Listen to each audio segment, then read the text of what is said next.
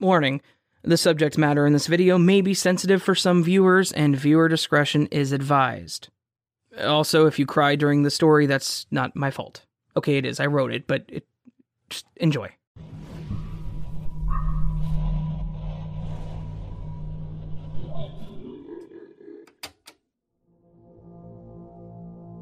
Life can be a fickle thing. One moment, everything around you can glow in the warmth and comfort of celebration. The next can be overcast by the sounds of a prayer spoken over a pine box.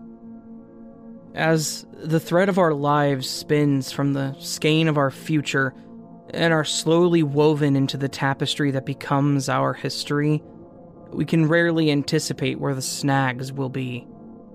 Even less can we anticipate what may cause the thread to be frayed or, God forbid, cut prematurely. Metaphors aside, there are things that happen in life that you can anticipate, but never truly expect. You were one of those things. We knew it could happen, yet when it did, the excitement and anxiety were palpable. When it came to you and the joy you were supposed to bring to our lives against what actually happened, what hurts the most is that it feels like there were only a few days throughout the years that changed everything. A few short days that had the most impact, while the others fell to the wayside.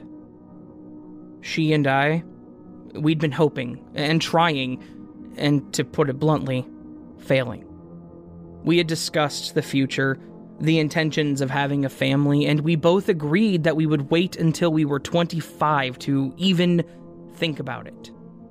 Then, on my 25th birthday, we had the discussion again. We were financially stable, had a nice house, and were both relatively healthy. There was nothing standing in our way, and it was time for us to follow through on our plans. We tried. We tried for 2 years. We went to specialists, made plans, and did everything we could to make sure that each month would be the one where everything would work out. Each and every time resulted in the aforementioned anxiety, and it would quickly turn to disappointment. There's a limit to how many times one can get excited about something and have it come crashing down around them, and I hit my limit. For her sake, I would always pretend to be excited when she would say, "This might be the one," but deep down, I was getting tired of it. Yes, I wanted to have a family, but it wasn't working, and while I may not be religious, I can take a cosmic hint. I think after a while, she realized that my heart wasn't in it. I know that a few times, she took the tests without even telling me that it was a possibility. Maybe she wanted to catch me off guard and spring it on me when I was at my lowest. Maybe she thought that it would be a bigger surprise if I didn't see it coming. Maybe she wanted to see that light return to my eyes, that excitement of the first time when she said I might be pregnant. Maybe she was growing distant through all of this and couldn't handle the thought of letting me down each and every time the tests came back negative. We could sit here all day and just think about the possible situations, but honestly, it wouldn't change anything. Each time there was a possibility, it was shot down by the crushing blows of pain and failure. Of course, as stated, we went to the specialists as any desperate couple would. They ran their tests, they poked, prodded, collected, and questioned only to come to a final conclusion of, we don't know. I never knew that you could spend so much money and so much time to not be given a solid answer, but that is exactly how things went. They told us it could be me. Maybe there was something wrong with my genetic makeup that caused this to not work out. They told her it could be her. Maybe she just wasn't physically able to get pregnant. They told us that there were 1,000,001 possibilities, yet they refused to single any of them out as a certainty. Obviously, this did nothing but add to the anxiety and the pain. To be told that there was no definitive reason for the failure, yet here we were. I had to come to a personal conclusion. I was done with trying to have a kid. If it ever happened, great. But I refused to let it bring me down or control my life anymore. While I had made this decision personally, she couldn't. She couldn't bring herself to just simply give up. And when I tried to talk to her about my decision, let's just say that I slept on the couch for a week or two. There was a point where I thought that she had come around to my side, and that she was done with stressing out over the whole situation. I thought that she had finally gotten to the point where she was willing to let go of trying and that we would just live our lives as best we could. I was proven wrong. It was a chilly morning in mid-October. I remember waking up and she wasn't at my side. I didn't think too much of this. Maybe she had just gotten up before I had. I remembered sitting on the edge of the bed and glancing out the window. I remarked to myself that it was an eerily foggy morning. It was one of those mornings where, despite the fact that the sun was mostly up, you could barely see the neighbor's house through the fog. It's one of those details that is so mundane, yet it sticks to the walls of your mind like it's the most important detail that life has ever presented to you. I remember getting out of bed and walking into the hallway toward the only bathroom we had. I remember pushing the door open, and within half a second, a cold dread flooded the entirety of my being. There aren't words to explain the pain that you feel when you see someone you love lying in a tub unconscious with a bottle of pills lying next to them on the floor. There just are literally no words. You know how in every explanation of what death is like, there's this cliche statement made about how every memory floods back in an instant? It's like that. Your heart just starts racing, the adrenaline takes control, and your brain goes into preservation mode, playing through every single loving moment you've ever spent with this person in some sort of effort to prevent this from being that lasting memory. I called 911. They were at the house in less than 7 minutes. They rushed in the door, and I know they asked me 1,000 questions, but not a single one of them resides in my memories. I don't know what I said. I don't know what they said. I just know that there were words spoken, and the room was spinning faster than I could possibly handle. I expected them to come in and walk back out to get the body bag. But when I heard the paramedics say there's a pulse, it was like being reborn at that very moment. It was like I was the one dying, and those words were the shock to my heart that brought me back to this earth. The rest of the paramedics rushed in to wrap her up and get her onto the stretcher. Everything moved so much faster when there was some sense of hope, when there was a semblance of a possibility that she could be saved. The next few days were confusing. A cacophony of paperwork, medical questions, being told things I didn't quite understand, and having to make phone calls in the off chance that she did not make it through. I was able to take some time off from work, and I don't think that I left the hospital for longer than an hour while she was unconscious. I don't remember what she had taken, but the doctors all told me that it would be a while before she woke up, and that was an understatement. For some reason, when they said it would be a while, I expected a day or two, not a solid week. I slept on the chair next to her bed each night. I ate nothing but vending machine food and was basically running on Mountain Dew by the time she finally came back to the waking world. I was sitting in the chair, reading a gardening magazine for the 12th time. basically just staring at the shapes of the words instead of reading what they said, when I had glanced over, and her eyes were open.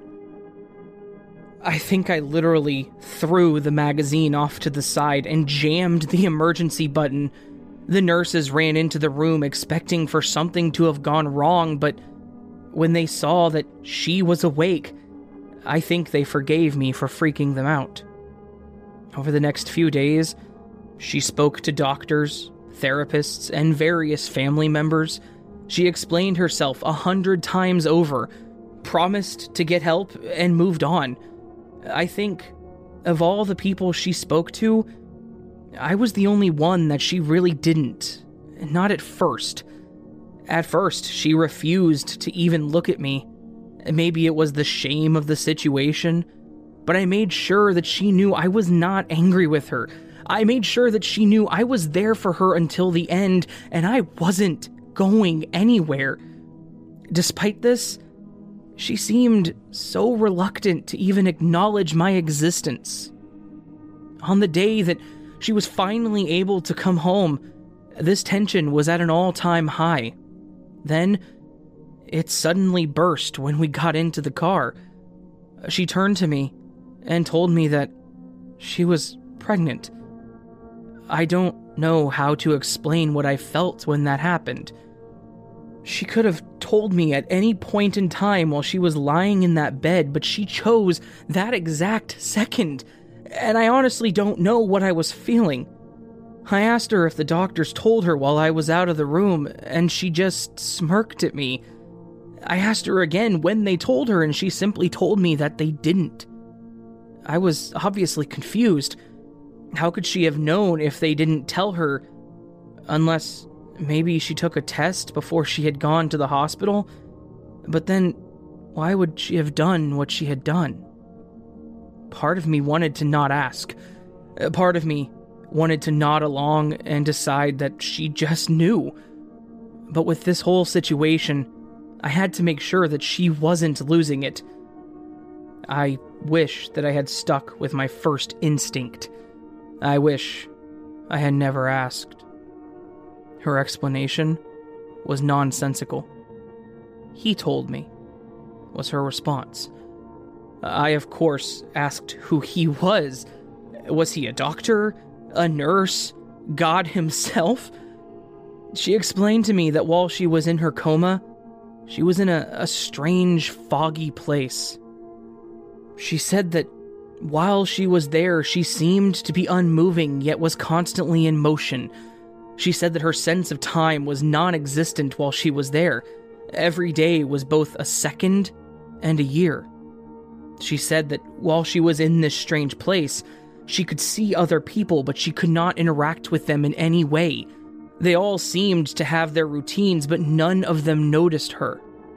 She kept on about various details of this strange world, and she told me that near the end of her coma, there was a man in the fog with her.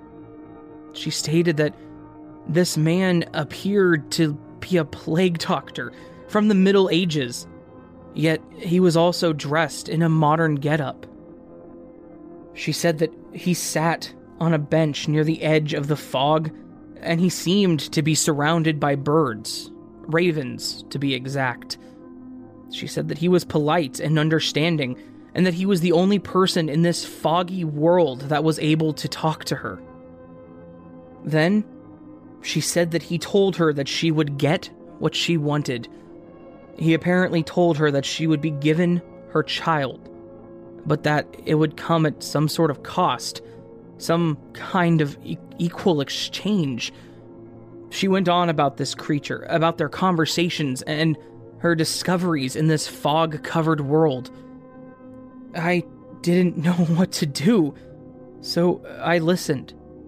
She seemed to truly believe that this insane dream was some sort of message, some kind of omen from this bird man in the fog-filled world where time didn't matter. All I could bring myself to say was, "That's a pretty crazy dream." And this was certainly not the best thing to say to her. Her excitement and her smile both dimmed down to anger as I made my comment. I could see the tears starting to well up in her eyes. I told her I was sorry, that I didn't mean anything negative by it, just that it was a dream, and that was all. She was adamant that I was wrong. She told me with a fervor that I had never known her petite frame to muster, that she had died, and that this foggy landscape was some world between the dead and the living. And that this man, he was some sort of deity that was capable of granting her a wish. She even went as far as to tell me that I wasn't the father, and that her child was to be born from her and this deity. She vehemently opposed my statement about how this was nonsense. She screamed at me and cried harder than I had ever seen her cry in an attempt to both demean my statements and convince me that this was all real. I let her get out, then reluctantly and falsely said I believed her. I apologized. I hugged her and told her that I would support her no matter what she went through, and that if she says it happened, then damn it, it happened. If nothing else, it calmed her down and got her to a reasonable level of anger.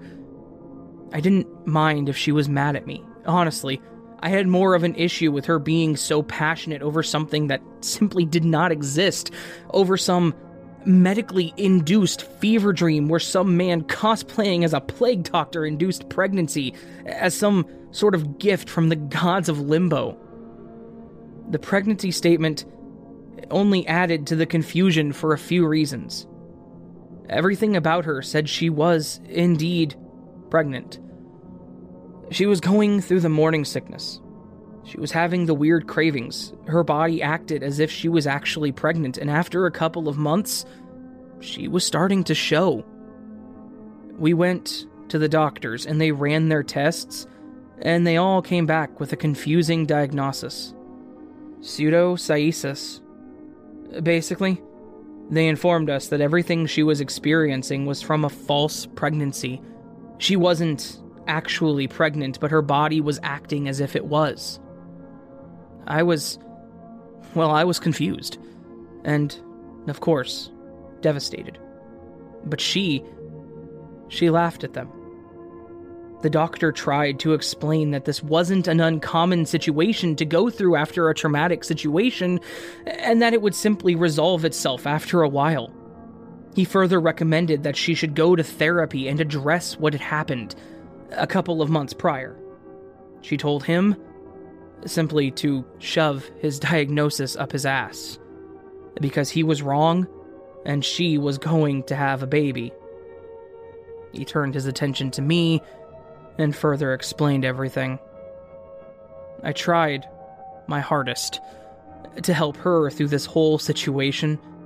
I explained everything to my manager and moved to a remote position so that I could be near her 24 hours a day.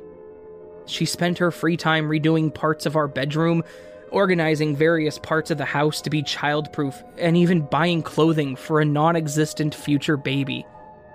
She spent all of her time preparing for a child that she had been told would never come. A child that no medical professional was able to find. She had never had a positive test. The ultrasound found nothing. For all medical intents and purposes, there was no child and never would be. Despite this, she kept growing in size over the next few months, showing that somehow every medical worker that had touched her was incorrect in their diagnosis. Then, one day at around noon, she walked into the room where I had been diligently putting together spreadsheets and presentations for my boss to send up to his boss, and she told me it was time. I was, once again, in a very confusing situation. My wife was standing in the room telling me that her water had broken and that we needed to be rushed to the hospital so that she could have the baby. A baby that, again, didn't exist. Not even looking at the possibilities of insurance not covering the procedures of a faux pregnancy, or the stares that we would get from the doctors and nurses when we told them that she was about to give birth, I was overly concerned for what the end result would be and how it would affect her mental state. She had already hit her end once before, and if we left the hospital without a newborn baby, I knew she would not be able to handle it. As I expected, while she was in the room for delivery, the doctor pulled me aside and wanted to speak with me about her mental state. I explained to them that she had been to therapists. I told them that she had been taking her medication, and I spilled out the contents of every single conversation that we had had for the past 9 months. I knew they thought she was crazy, and I knew that this was a waste of time, and I scarcely held back the floods that attempted to escape my eyes when I told him that I knew this was not going to end well, but I didn't know what else to do. It is a rarity that a doctor, especially ones that have been delivering babies for over 20 years, will look you in the eyes and show genuine compassion and concern for your health, while also agreeing to deliver a non-existent child. I don't think he really knew what to do. He didn't have a plan of action, but he nodded and he went back into the room to follow through with everything she wanted. After somewhere around 5 hours of chaos, you were brought into this world. My little girl that was not supposed to exist. The doctors were as baffled as I was. Nothing during these past 9 months had medically proven that you existed, yet she was adamant that you did, and somehow, she was right. You were cleaned up, crying and screeching as you took your first few breaths, and then whisked away to the ward for newborns. The situation quickly shifted to standard operating procedure. Everyone went from just going through these motions to satiate her requests to taking care of an actual medical miracle. When all was said and done, you were beautiful, and when they finally brought you back into the room, they had opted to give us some time together as a new family. I remember those moments were, as I've said many times, confusing. She was holding you. You were sleeping, and I was sitting in that chair next to both of you with the biggest grin on my face. I commented on how gorgeous you were. I said that you had her eyes and hair, and I remember she laughed and turned her head to me. And then she just shattered my world. She stared me dead in the eyes and told me that I was not the father. She told me that you had no father, that you were simply a continuation of her, and that you were gifted to her from the man in the fog. Part of me thought that having you in her arms would snap her back to reality, but it seemed like it just reinforced her thoughts. In those few moments, in those few words, I felt every bit of my joy shatter into what amounted to nothing. I had humored her. I had worked with her. I had done everything in my power to keep her happy and keep you healthy while she was pregnant, and this is how she repaid me. With her psychotic bullshit about some other world that she saw in a dream back when she had tried to kill herself. I wanted to be mad at her. I wanted to scream at her and tell her that she had lost her damn mind. I wanted to, but I couldn't. And even if I could, I never got the time.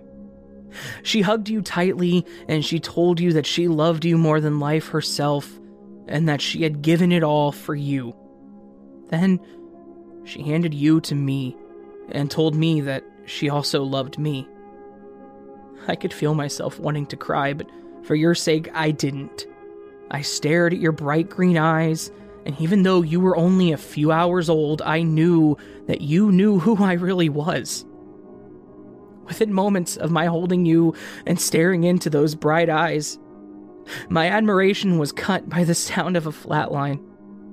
The nurses rushed into the room and jumped into trying to revive her. Nothing worked. Of course, I was questioned. They wanted to know what happened, and I told them the truth. I honestly had no idea. I was talking to her, I was holding to you, and then she was gone. They struggled to believe me at first. They were suspicious that I had done something, or that she had managed to end her own life. But they accepted what I said as fact after her autopsy. Her heart had just stopped. Simple as that. It was a sudden cardiac death. It was almost literally like someone had flipped the light switch and her life simply ended. They tried their best to bring her back, but it didn't matter in the end.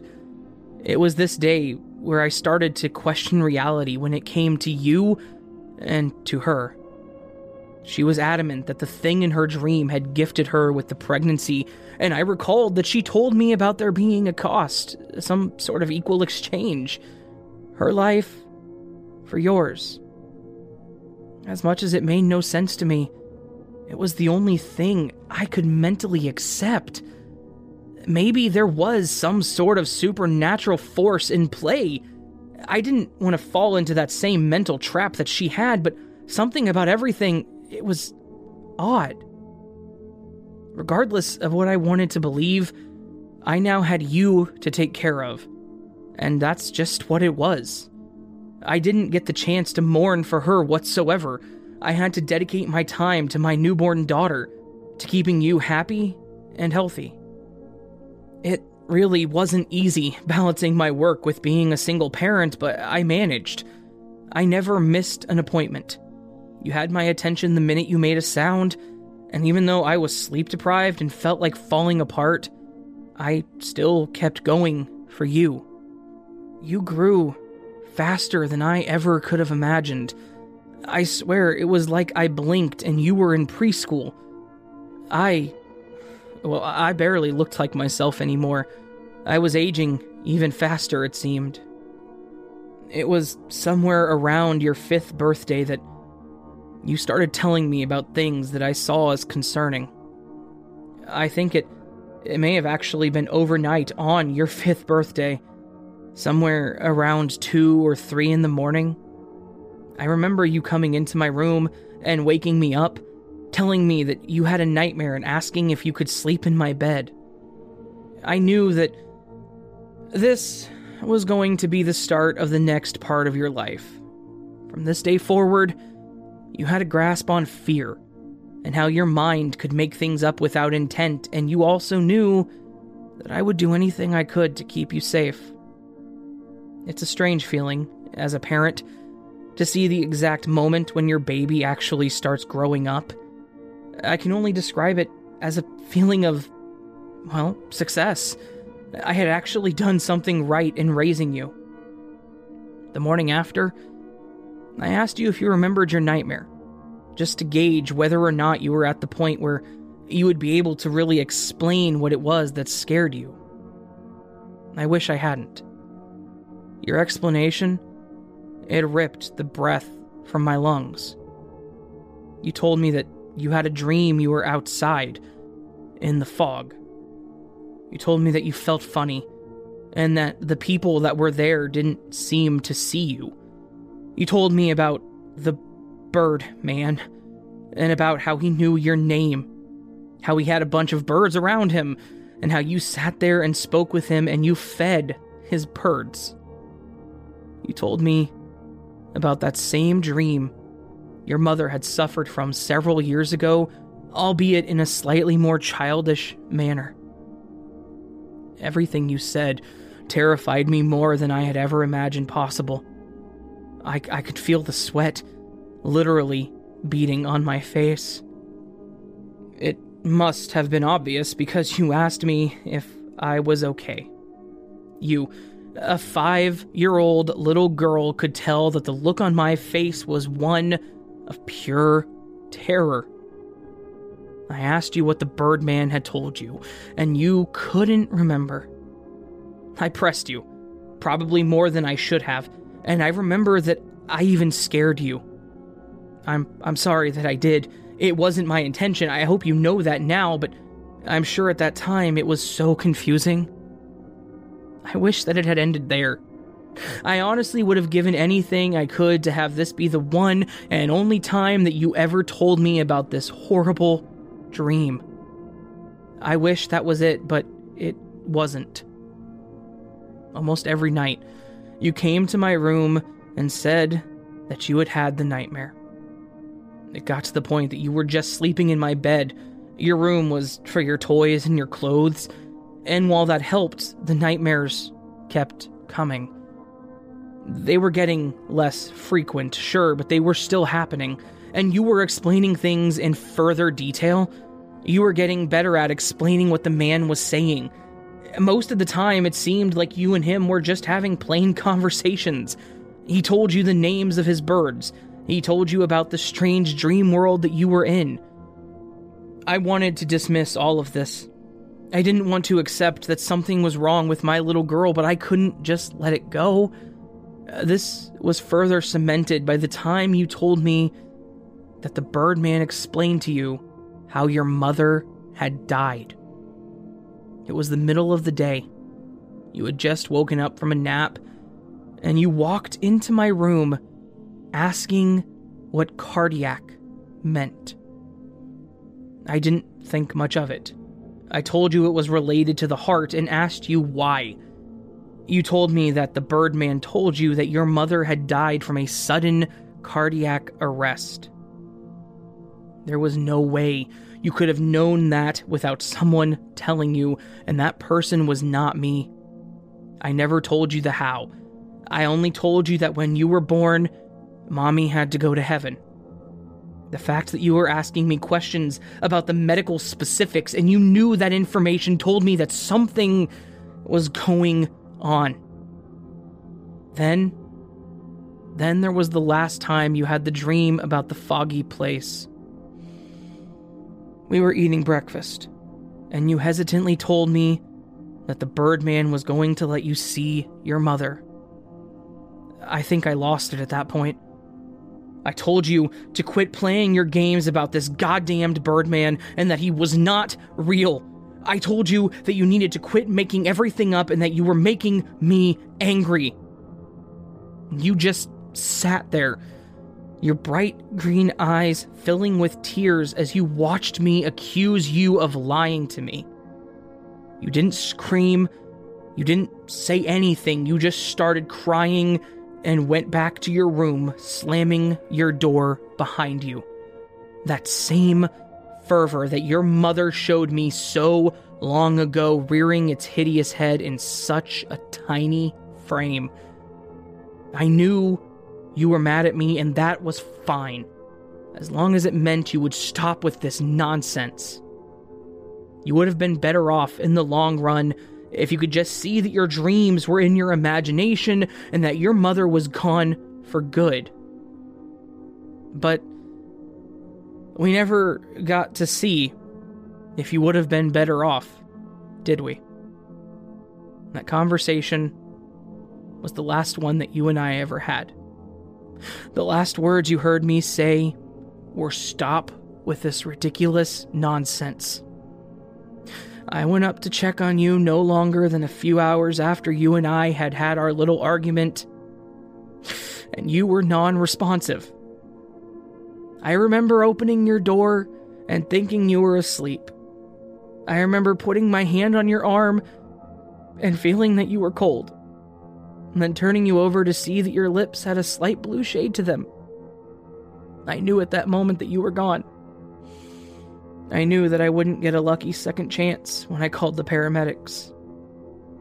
They came in, they asked their questions, and they took you out in a zipped-up, dark, plastic bag. Once again, I was questioned by the police, by the medics, by my own goddamn family, but again, I was cleared. The doctor said that you had had a heart defect that had gone unnoticed. Probably that same heart defect that brought on your mother's cardiac arrest.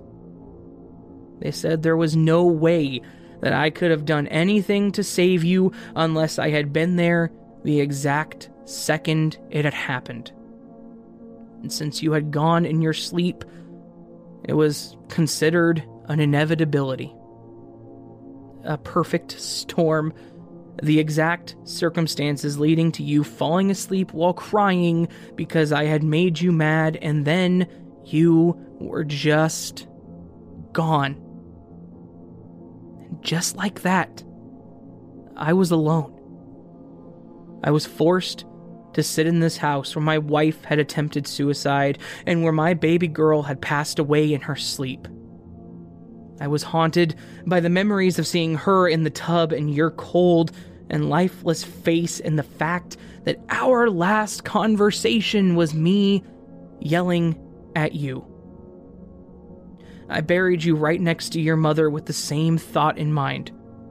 I never got to tell you goodbye. I never got to say that I loved you, and you left me far too early. Both of you had your threads cut way before they should have been, especially you. I started this path with those moments of celebration that she and I would have been told that she may have been pregnant, and I ended it in the pouring rain, drowning in the overcast while someone recited a prayer over your pine box. Anxiety, anticipation, excitement. None of these words had any meaning to me anymore. What more could life throw at me? What else could fate do to me that I wouldn't expect? I had lost my wife, I had lost my daughter, and I had honestly lost any reason to even keep going. The day you were conceived happened just after what I thought was going to be the most terrifying morning of my life. Those days, watching her lie unconscious in a hospital bed and asking the universe to just give her a second chance, to give her back to me. Well, I got what I asked for, and she came back, and she was given what she had asked for. You. The day you were born, she was happy. She was given that chance to see you, to hold you, to tell you that she loved you. And then that exchange happened. You were given to me, and she was taken. On that day, when I knew that she wasn't coming back, I asked for the strength to keep going for your sake. And I got what I had asked for. I hardly slept. I hardly ate. My entire life revolved around you.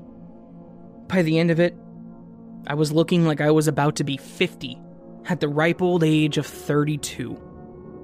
But I was able to keep you healthy and happy. The day you died, I begged to have you back.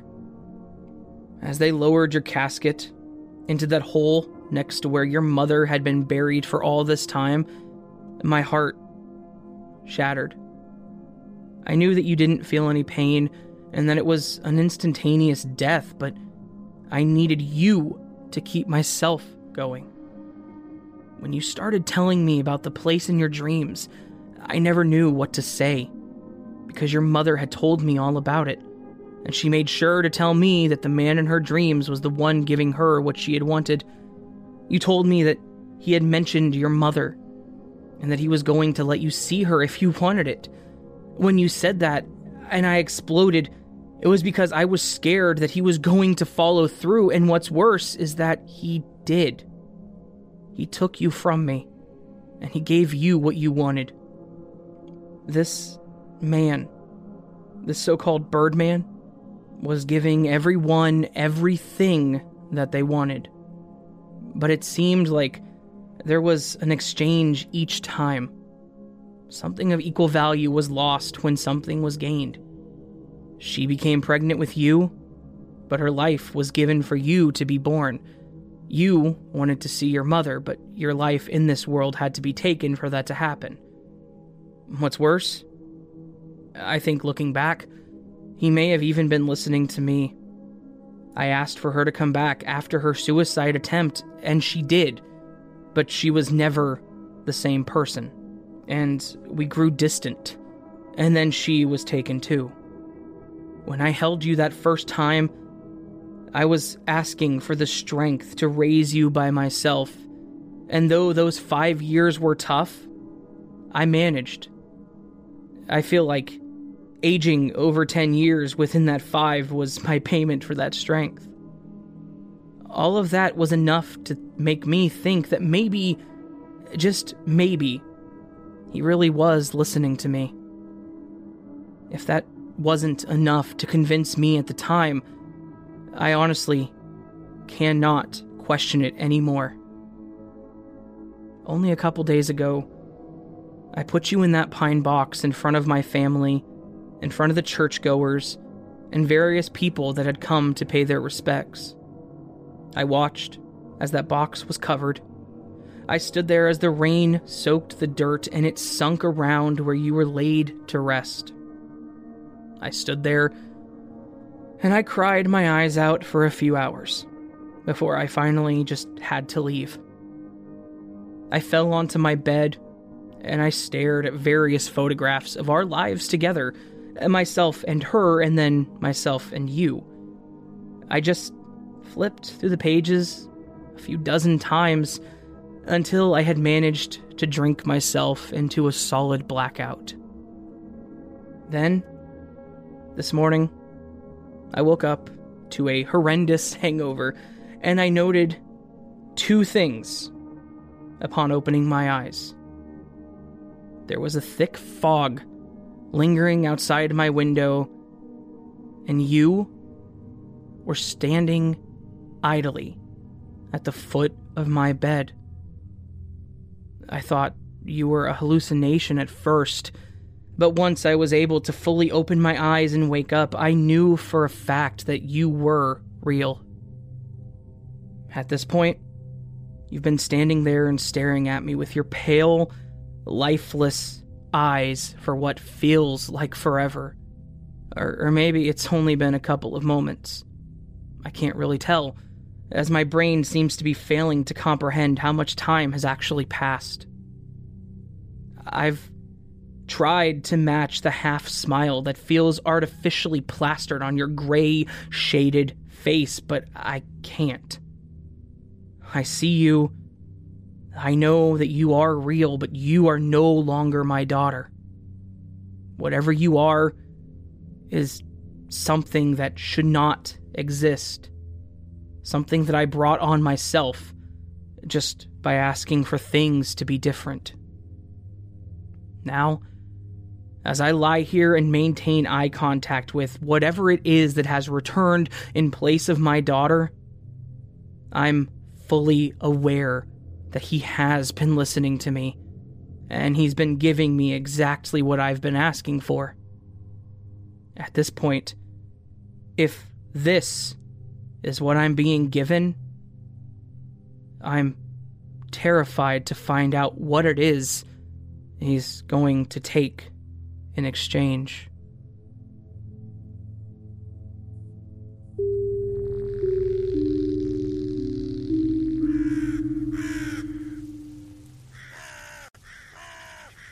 So that was A Few Short Days, written by yours truly, as the Raven Dreams, or Raven Adams, however you want to call me.